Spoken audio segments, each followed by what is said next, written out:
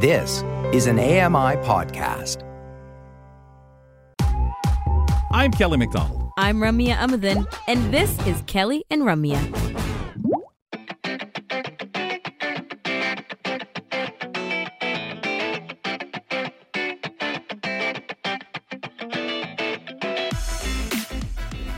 Check out all your favorite AMI original audio podcasts on your favorite podcasting platform, by downloading, liking, subscribing. There's a lot out there, along with Kelly and Company, but there's tons of it out there too. We'll give you some teases in a bit. But also, to add to the list of things to watch and listen to from AMI, you can check out video podcasts on YouTube. We spent some time with Ardra Shepherd, host of Tripping on Air, earlier this week, and that's a wonderful podcast you can check on. There's The Neutral Zone with Brock Richardson and the gang. That you can check out on YouTube. There's so many fantastic additions to the video podcast family on AMI. This is Kelly and Company. I'm Ramya Amadin, co-hosting here with Brock Richardson. It's time for our regional content report. Today we're joined by Ryan Delahanty, who is AMI Content Development Specialist in Halifax. Ryan, how are you? Good. Nice to be joining you, Brock, and you too, of course, Ramya. Thank you. As always, the last time we spoke to you just after, there was a tropical storm, Fiona, swept across Atlantic Canada, left many without power for a week or even more than that. As a result, Disability Advocates is hoping for some help for the vulnerable sector, and they're starting a new registry. Can you tell us more about it, please, if you would? Absolutely. So in the wake of Fiona, artist and disability advocate Anne Kamosi was interviewed by CBC, and she'd felt really disconnected from the rest of her community near Antigonish, Nova Scotia, following the storm. Kamosi uses a wheelchair, and after her power went out, her phone lines were also down, and she really had only her radio to try and get updates on what was happening in the world outside of her home. There were some comfort centers nearby, but they weren't announced ahead of the hurricane. So without access to telecommunications, finding out where these centers were, what they might offer, whether or not they're accessible, if there's accessible transport to get there, that was all a big question mark. And obviously, things could be a lot better organized. And, she felt this was a huge issue where 30% of Nova Scotians identify as having a disability, and those that are living in rural areas where services are more spread out are often even more impacted. The power outages last longer. There are fewer resources to tap into. And so with this CBC article, they'd interviewed some other individuals that had similar impacts from the storm, and they had concerns about if an evacuation was necessary from their apartment building. Is that even possible if the elevators are without power and the individual needing to be evacuated can't climb the stairs? Can emergency services deal with that? Do they have a plan? Do they know how to go about it? If their medical devices are inoperable without power, there's a lot of issues related to that. And so Anne Kamosi, the activist, had the idea that they really need to have a provincial vulnerable persons registry that can help people with disabilities, senior citizens, through the aftermath of the next storm. And so she thinks this should be a voluntary registry that people can, put their details forward. And it would be a great way to protect these people, make sure that emergency services are aware of where they are and what assistance they may need when we do have another storm or event like this. Sure. And, the thing that comes to mind as you talk about this is that everybody gets in a bit of a state where it's like, what's next? But then we sort of take for granted the idea that, oh, well, if something happens, I can just evacuate the building. I can do this. I can do that.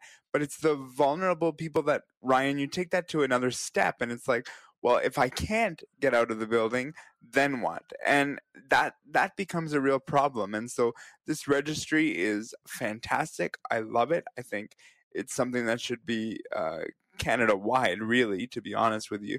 Can you tell us a little bit more of the specifics and how this registry would work? So the hope is that the registry would be complete with locations, and that's often the problem, is just knowing these people are there. When telecommunications are down, they may not be able to raise the red flag in the moment. So knowing this all in advance is critical. So people, they would list their locations, what kind of disabilities they may have, and really have a personalized plan in case of emergencies tailored to whatever their specific needs are based on their ability, their location, the nature of the building that they may live in, whatever other factors may be at play. So in the CBC Main Street interview with Kamosi, they'd also spoken with a representative from other jurisdictions where they have similar registries. So in Waterloo, they had discussed that it's really a collaborative effort. I think the focus is a little bit less on storms and emergency preparedness than maybe people who might have Alzheimer's or dementia, leaving their homes and wandering into the community.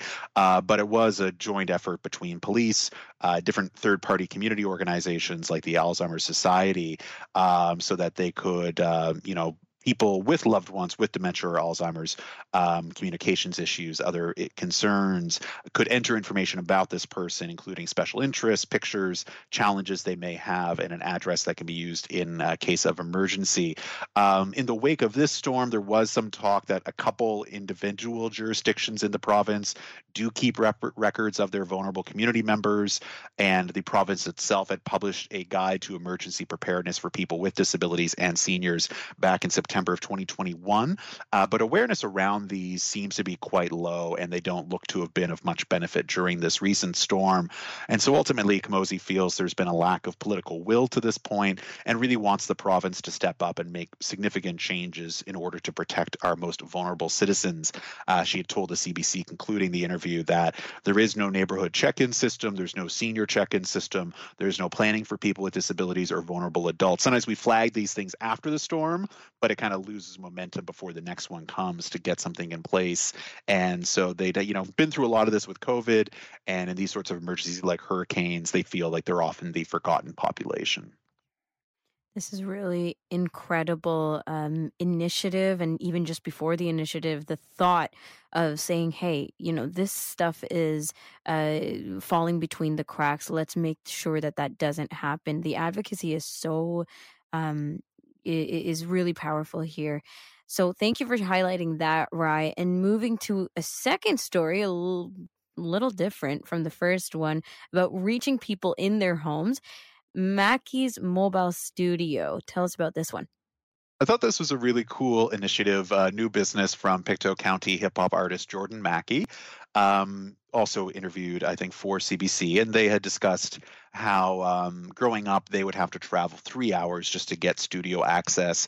And since then, they found that many other musicians and artists face similar barriers to accessing recording studios, whether that be distance, the accessibility of the studio, transportation to get there, the costs involved, so many other factors that are at play. And so in April, Mackie's Mobile Studio launched, which is a door-to-door music production studio aimed at artists who have trouble accessing traditional studios to record, whatever that reason may be, including, especially those living in rural Nova Scotia, New Brunswick, and Prince Edward Island. Mackie didn't want other artists to have the same struggles they did, driving 3 hours to the studio, paying for gas, food, hotel, and the studio time. And they'd had incidents where they would, cover all these costs, put your heart and soul into the music you're making, and then not get the recordings back and have to, go through those battles as well. And so having some downtime during the pandemic, lots of music ideas they wanted to fulfill, Mackie was compelled to build the mobile studio and realize how much it could do to fix some of the accessibility challenges for other artists in Nova Scotia. This is something that I can totally see getting a lot of uptake, because there are endless amount of artists and musicians and people with so much potential who literally, because of these barriers, can't get to their art. So how has the mobile studio been received so far? Seems like very positive reception. Exactly that. Especially if you're just getting started, it can be very intimidating, for that studio time. Maybe you don't feel like you kind of have enough technical know-how or whatever other issues. So I think this makes it a lot more approachable and sounds like a lot friendlier sort of environment where you're comfortable, right? They're coming to you and bringing what you need for what you want to accomplish. And so it sounds like Mackie's been very busy driving all over the region from their home base in Pictou, producing for a wide range of artists. They found it really rewarding for people that, aren't able to get out of the house. So that might be due to COVID, mental health concerns, or just a lack of other studios in the area.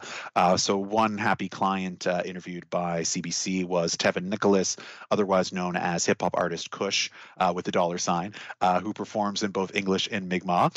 And in the past, he'd often had to make a 3.5-hour drive to record. And this was before his car broke down. And he'd found that he was be a bit burnt out from the drive, maybe not feeling, ready to go once the studio time arrives. And, had some incidents where they'd arrive at the end of that 3.5-hour drive to realize they'd forgotten a piece of equipment back at home. So those little frustrations can come up pretty easily. And Nicholas said that Mackie's mobile studio rates are as affordable as the other studios, but it comes right to him. They've struck up a great working relationship, and that's key too, is having a collaborator and somebody that kind of gets what you want to do. And so they've struck up a great relationship, and Mackie can produce a song for Nicholas within the same day of it being recorded. Another artist interviewed was from Halifax, where there are more options for studio spaces in the city. And Megan St. Rose, a vocalist for heavy metal band Vormir and also a pop and folk artist, was thrilled with Mackie's service. And she had said that where she deals with complex PTSD, ADHD, and anxiety, going to certain home studios had been a triggering experience. Even though you're paying by the hour for that studio space you're using, you may not have very much control over it, to where people involved, people in the space, it's part of the culture sometimes. They might bring substances you're not comfortable being around. Other issues might arise. And so having Mackie come set up in her home was much more comfortable, helped her to relax in her own environment and deliver a stronger performance as a result. So fantastic. Real quickly, in a couple of seconds, what's next for the studio and how can people get involved? So Mackie says they're producing for more than a dozen clients, and they're hoping to, instead of setting up in your home, be able to offer a fully mobile recording studio inside of a van in the future. So easiest way to reach them if you're in the region and want to check out what they're offering, if it might be a good fit for your music production, maybe podcasting too. Mackie Music, so MACKIEMUSIK @gmail.com. Or the website is Mackie's Mobile Studio, MACKIES mobilestudio.com for the website.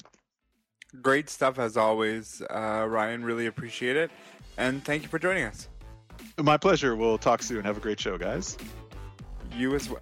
That was Ryan Delahanty, who joins us from Halifax for our regional content development reports. And they join us on Wednesdays and Fridays here on Kelly & Company. We're talking money with Ryan Chin in the second hour. We're also getting to cook with Mary Mamalidi. She has some grocery store buys that we need to check out, she says. But after the break, we have The Buzz with Bill Shackleton.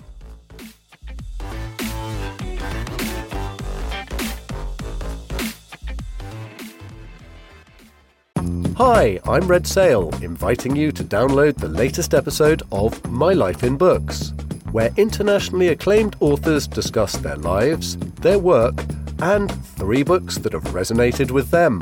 That's My Life in Books, available wherever you get your AMI podcasts.